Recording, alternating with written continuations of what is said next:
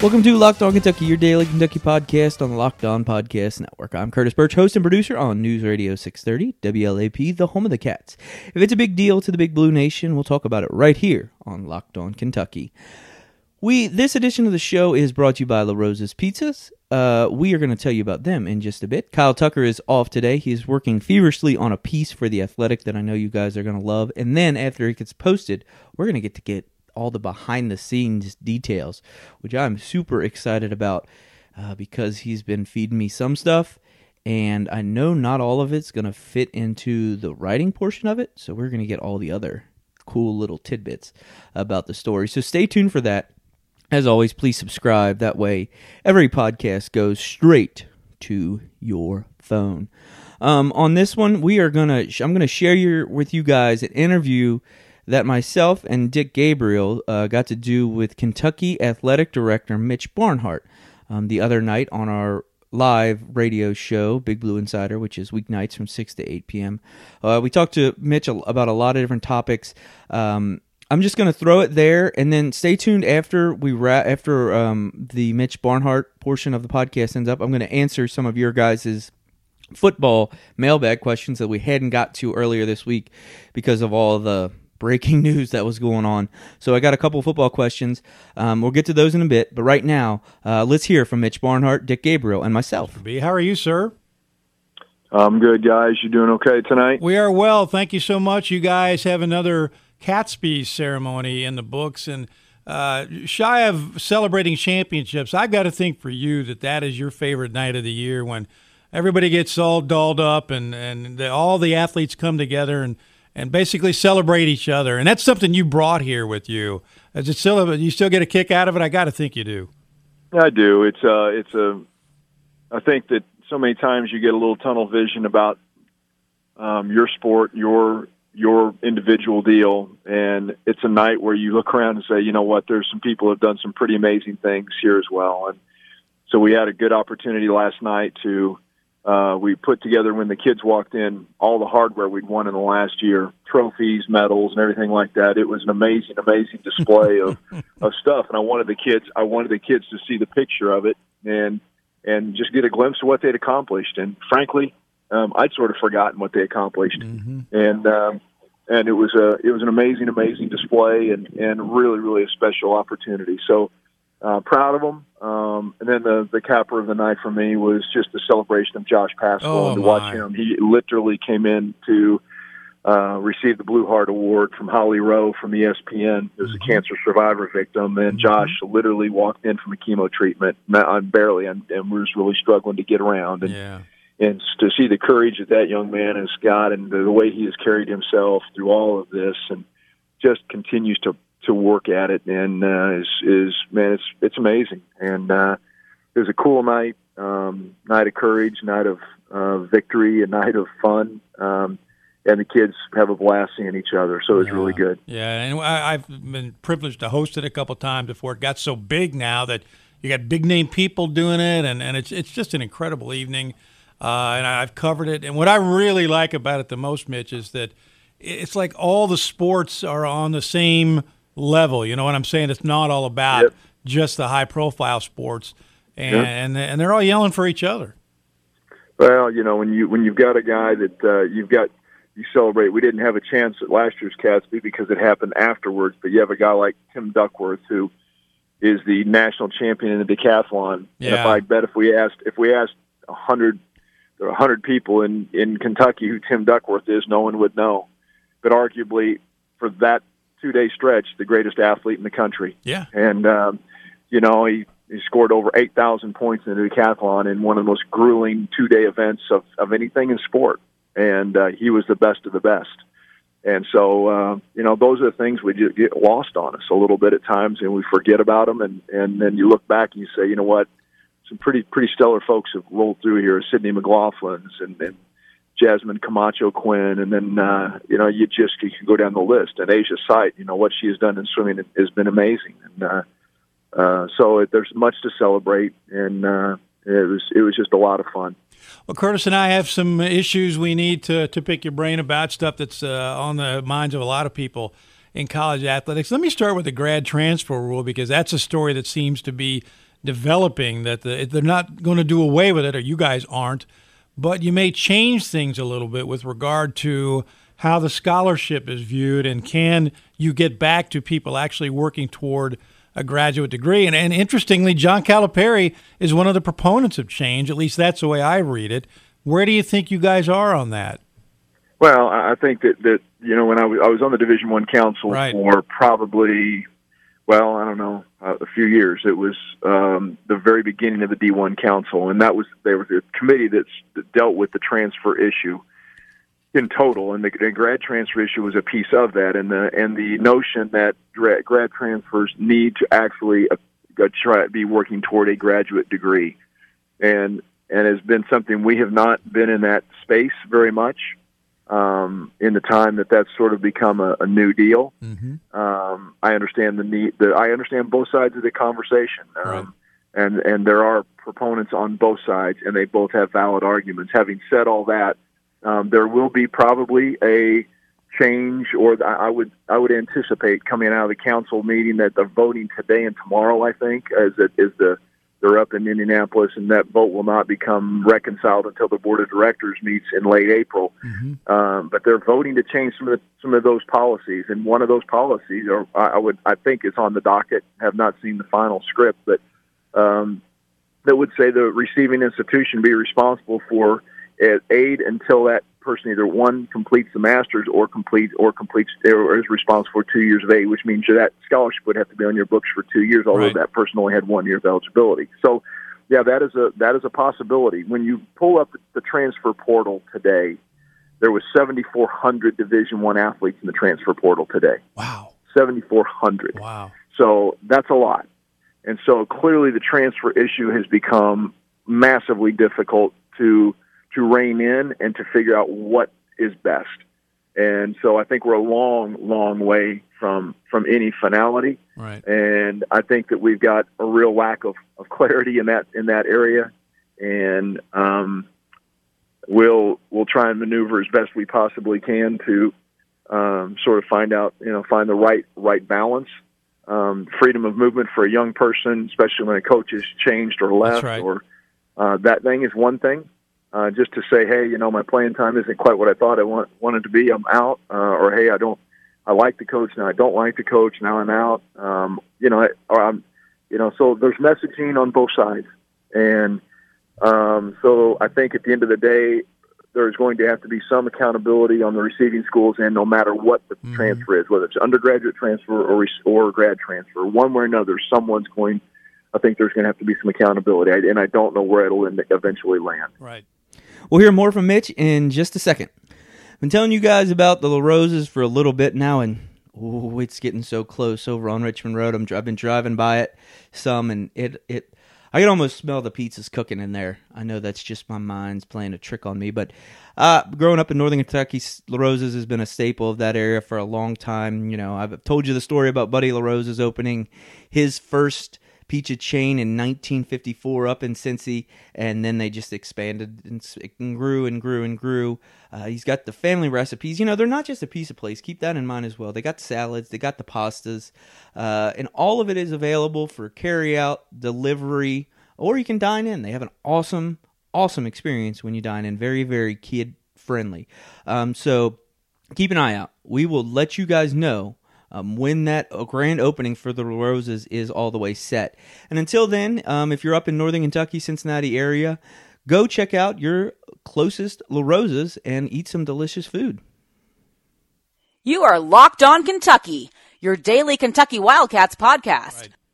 Right. Mitch, you mentioned the fact that you kind of lost track of all the accomplishments your athletic department was able to accomplish, and I think part of that might have been because you were on the road quite a bit because you're on the NCAA basketball selection committee. You got some good TV time. I don't know if That's right. if you knew that or not. Every once in a while you get a text saying, "Hey, we see you. Don't move. Be careful what you do." That's okay, right. got it. So Yeah, but I wanted to just kind of take the chance, and I know you don't want to. You always defer to the selection committee when you're talking about the selection committee chair when you're talking about individual selections and that thing.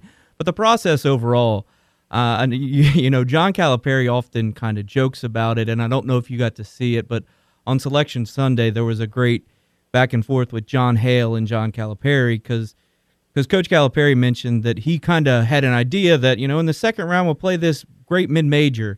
And he goes, and the players, when the bracket came out, they're like, how did you know that? Do you have somebody in the room? And John Hale quipped back and said, well, John Calipari, you actually do. His name's Mitch Barnhart. Obviously, I know you guys don't talk about those things, but I say all that to kind of to say, can you kind of, is the myth that's out there about you guys trying to produce storylines in the NCAA tournament? Like, is that a factor at all? Yeah, that's not true. And having, you know, walked through that for 3 years now, I can tell you categorically untrue. There are certain things that are protocols, there are principles that are you try to avoid, and those are written down. Conference matchups, people that have played 2 times previously, they cannot meet before certain rounds, and there's things like that automatically occur. There was a situation this year, you know, where Richard Pitino faced Louisville, and there's a conspiracy that was something that everyone drew up. That's just not true.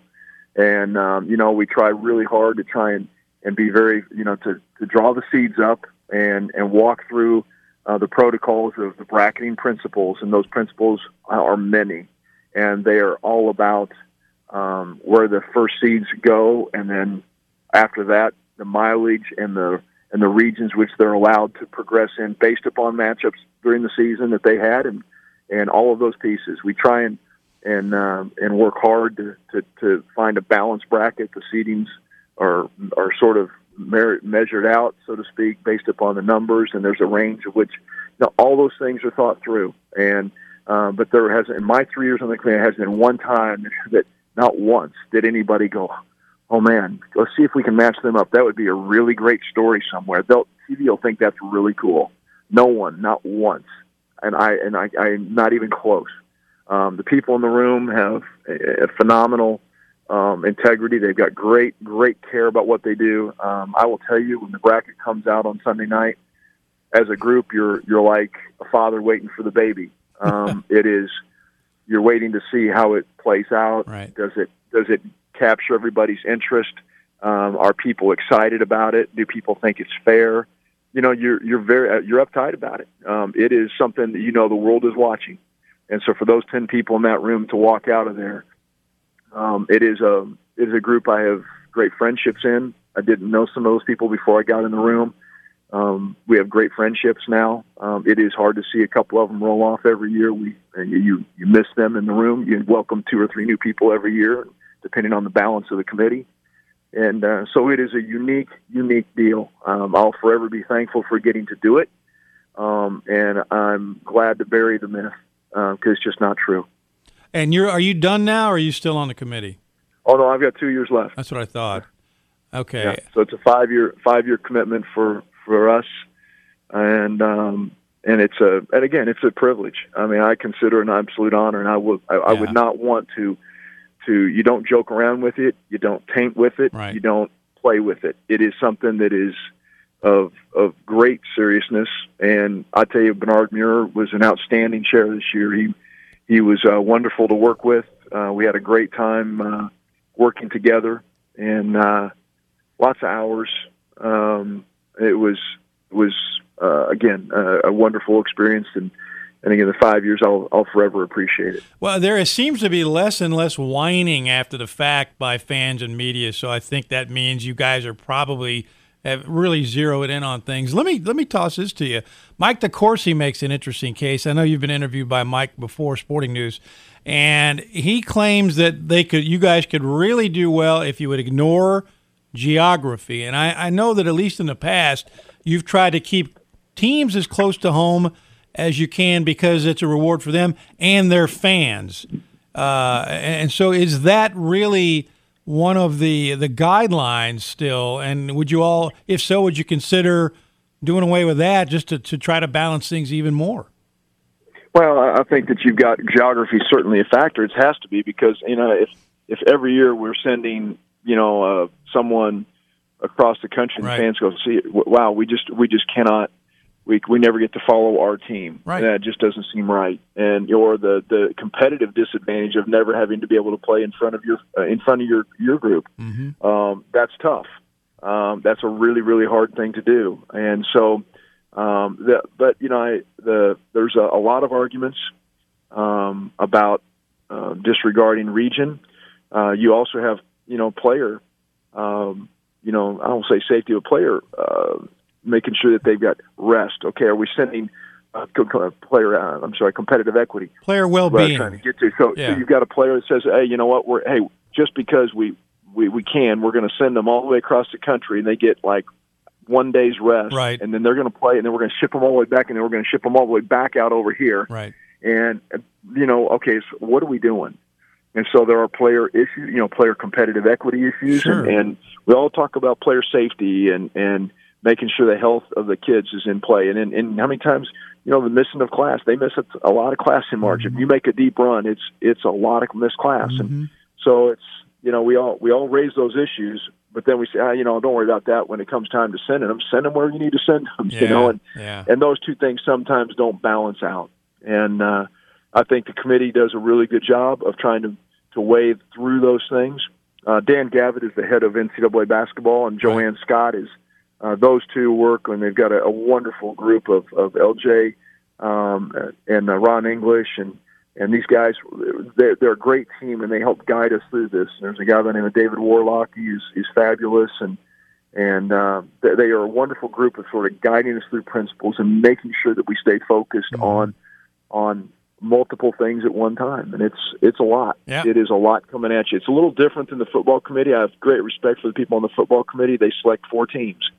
2 of them are generally pretty clear. That's right. Yeah. The last 2 are the ones that they come up with. Yeah. And then they've already got predetermined sites, so everybody knows where they're going. That's There's right. no mystery in that. That's right. For us, we have got 36 at-large bids, 68 teams to seed, and obviously a bunch of games to place people in, and the logistics of placing them all over the country and travel as quick as we can. And flights are a problem. Oh, yeah. Airfare's a problem because getting charter airfare and getting people around is a unbelievable challenge with 2 NCAA with the men's and women's tournament going on at the same time. Right. Mitch, obviously the news that it came out, I guess it's been a week or 2 ago now. John Calipari, I know all the details probably aren't public at this point, but you guys, he wants to finish his career, and you guys made that possible. Why was that such a priority, during this offseason?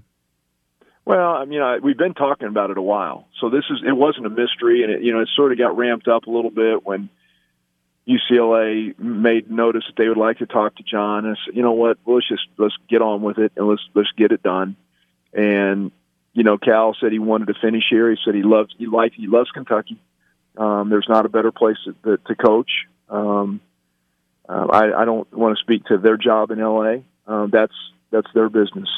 But this is a special place, and it always will be a special place because of our fans, Rupp Arena, the tradition we have here. 5 different coaches have won national championships here. I can go on and on. What Cal has accomplished here in 10 years, we get caught up in, hey, we didn't get to a Final Four, or we didn't shoot free throws well, or something like that. And that one game, he's won over 300 games, which, if you do the math, that's about almost 31 games a year. If you want to do the math, he's been to 7 Elite Eights, 4 Final Fours, won a national championship, and pieces of SEC regular season and tournament championships. I think it's well into double digits out of 20 opportunities. So when you look at just the card itself and say, is he worthy? There's no question he's worthy. Is the guy manage the platform as well as you can manage the platform? It is a high level, high visibility platform, and no one does it better than Cal. And so we're fortunate. He's a guy that I trust. I would enjoy working with him. The university's enjoys having him represent us. That's a guy that we love having out representing Kentucky. And so he's great in the basketball community. He's well respected. And so to get that solidified where he has a chance to be here for finish coaching as long as he wants to coach and do all that is really important to us. And we know that he'll battle for opportunities to get to Final Fours and win national championships. We know that. But the other things that he does, the intangibles that he brings us, are really, really important as well. Yeah. And so thankful for that, and look forward to working with him. I plan on finishing my career at Kentucky as well. And so to have an opportunity to work with head coaches that I've brought here and that we get to stay together and work together and for the good of the Cats and the Big Blue Nation is awesome. Well, Mitch, we have about 20 or 30 more questions for you, but unfortunately we're out of time, and you're probably heaving a sigh of relief there. But I do want to say thanks for joining us, and we'll just have to catch up with you again.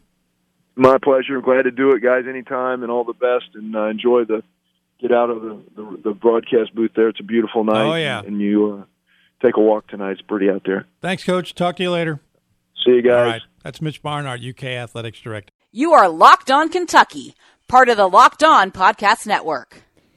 Great stuff from Mitch Barnhart. If you guys enjoyed that, please listen weeknights to Big Blue Insider with Dick Gabriel and myself. We're on WLAP every evening unless we're preempted by a baseball game. So always check us out. And you can check out that podcast feed. Just search Big Blue Insider, or check us out on our website, bigblueinsider.com. As we wrap up this edition of the show, I do want to tell you guys that Nate Sestina is now officially a Wildcat. He signed all his papers. The release from UK came out today. As I'm recording this, Keon Brooks' paperwork has also come in. I'm recording here on Thursday evening. So both of those guys will be Kentucky Wildcats next year. Not super surprising that those came through. Normally when a guy commits in basketball, it pretty much locks in. But they're officially out there. John Calipari had some statements on them. Kyle and I might dive into that a little bit as well when we get into one of the podcasts next week, so stay tuned for that. But let's get to your football questions. On the DM question we got earlier this week, it said, will the Cats have a really bad defense, but the offense be much improved? That was nice that the offense scored 64 points in the spring game, but defense giving up that much. Ugh. Here's what I'll have to say about that, basically. One thing to keep in mind when you're looking at the spring game is it was 1 versus 2, so take both sides with a slight grain of salt. I think on the number 2 team, there was only like 2 or 3 guys that had, college football experience, actually played in games last season. So here's the thing. I think you take the positives for what they were, because it would be really bad if the offense did nothing. Basically, I look at it like this. Offense did what they were supposed to do. They were supposed to be dominant to a certain extent. And they were. They put up a ton of points. They made big plays. They looked really good. They hit playmakers. They did some different things. And on top of that, also keep in mind that Mark Stoops made it clear before the game that he was going to keep the defense very, very vanilla. There wasn't anything, there wasn't going to be any out scheming of those kind of things. There wasn't going to be any craziness. And plus, keep in mind in these scrimmages, no one was hitting quarterbacks as well. And so quarterbacks are probably going to be a little bit more comfortable when they know there's never going to be any blows delivered to them. So all those things stack up to make the offense have a pretty massive advantage. But to keep it positive, the offense took advantage of all those advantages and put up a bunch of points like they should do, like a guy who's been in the system, Terry Wilson, for a while should do. All the players that you expect to see play well did, and you got a couple of highlights from Cavassier Smoke. That one run, even if it was against twos, outrunning defensive backs the way he did on that 87-yard touchdown was impressive no matter what. So overall, I think that the defense is going to be down, but how could it not be? You're losing 5 senior defensive backs, and you're losing the number at worst top five NFL draft pick on the outside linebacker position in Josh Allen. So the defense is going to take a slight step back, but I like what Brad White's doing. I like what he's saying, and Mark Stoops knows defensive backs. And so I think you have to believe in him to a certain extent to coach these guys up. We'll see the results on the field. There may be a little bit of some growing pains, but I still like I love where the offense is at this point, and I will believe in the defense to a certain extent because Mark Stoops has shown that he's able to develop guys to this point. The other question we got on football was from Russ, and he asked, if UK football is 7-5 this season, is that considered a disappointment? That is a really, really great question. Broadly, in my opinion, anytime Kentucky football goes to a bowl game, that shouldn't be a disappointment when you look at it, everything considered. And when you look more directly at this year, a winning record with what all you lost, I mean, we laid it out with the defense to a certain extent, but then you throw on top of that, you lost the all-time leading rusher in Benny Snell and an offense that had been run heavy. That's a ton to lose. So I often say these kind of things. You know, disappointment is a tough word. I don't think a winning record would be a disappointment, but it wouldn't be great. Like, I think a 7-5 season would be good. They win 8 games, that would be really impressive. They win 9, that would be great. And so I wouldn't consider that a disappointment, considering they're playing in the SEC. They've lost so much, and you factor all those things, and I wouldn't consider that a disappointment, just throwing out that number. Now, when you check back, and if that 7-5 has some losses in it that they shouldn't have lost, when you're looking through things of disappointing games, they let some things slip through their fingers, then in theory it could be a disappointment overall. But just that record, I don't think that it would be a slight step back, but a slight step back in college football when you lose so much to guys moving on from the program is expected, and almost every program goes through that, unless you're Nick Saban, honestly, in Georgia. And I mean, 7-5 was celebrated just a few years ago, and while I don't think it should be held up, a 7-5 season would mean that to a certain extent Kentucky football has stabilized and has become a team that even if they lose so many dudes to the draft, they would still be a bowl team. And if you can consistently be a bowl team, then every so often you jump up and you have that double-digit win season and you go to a big-time bowl in Florida. And that's what I think Mark Stoops has kind of built this up to. And if he's able to accomplish a 7-win season, I don't think that would be a disappointment. It wouldn't make everybody happy, but I don't think it would be to the level of being a disappointment. So hopefully that answers guys' questions. If you have any other, feel free to shoot us a tweet at Locked On Kentucky. You can always find me on Twitter at Curtis Birch, BURCH. Find Kyle at Kyle Tucker _ATH. Read his work on The Athletic. As I mentioned, you can listen to Big Blue Insider with me and Dick Gabriel, 6 to 8 p.m. weeknights on 630 WLAP. Please rate, please review, please subscribe. All that stuff really helps. We read the comments, and we really, really, really appreciate them. Quick final note, if you are looking to advertise, please shoot us an email. If you know somebody who has a small business that would like to advertise, have them reach out to us. Just lockedonkentucky@gmail.com. As I've said before, my DMs are open on Twitter. I will feel free to ask me any questions, and I can get you all the information you need. We'd love to help you or someone you know spread the word about their business. Thanks again to La Rosa's for sponsoring this edition of the show. And thanks again to you guys for listening. We'll talk to you soon.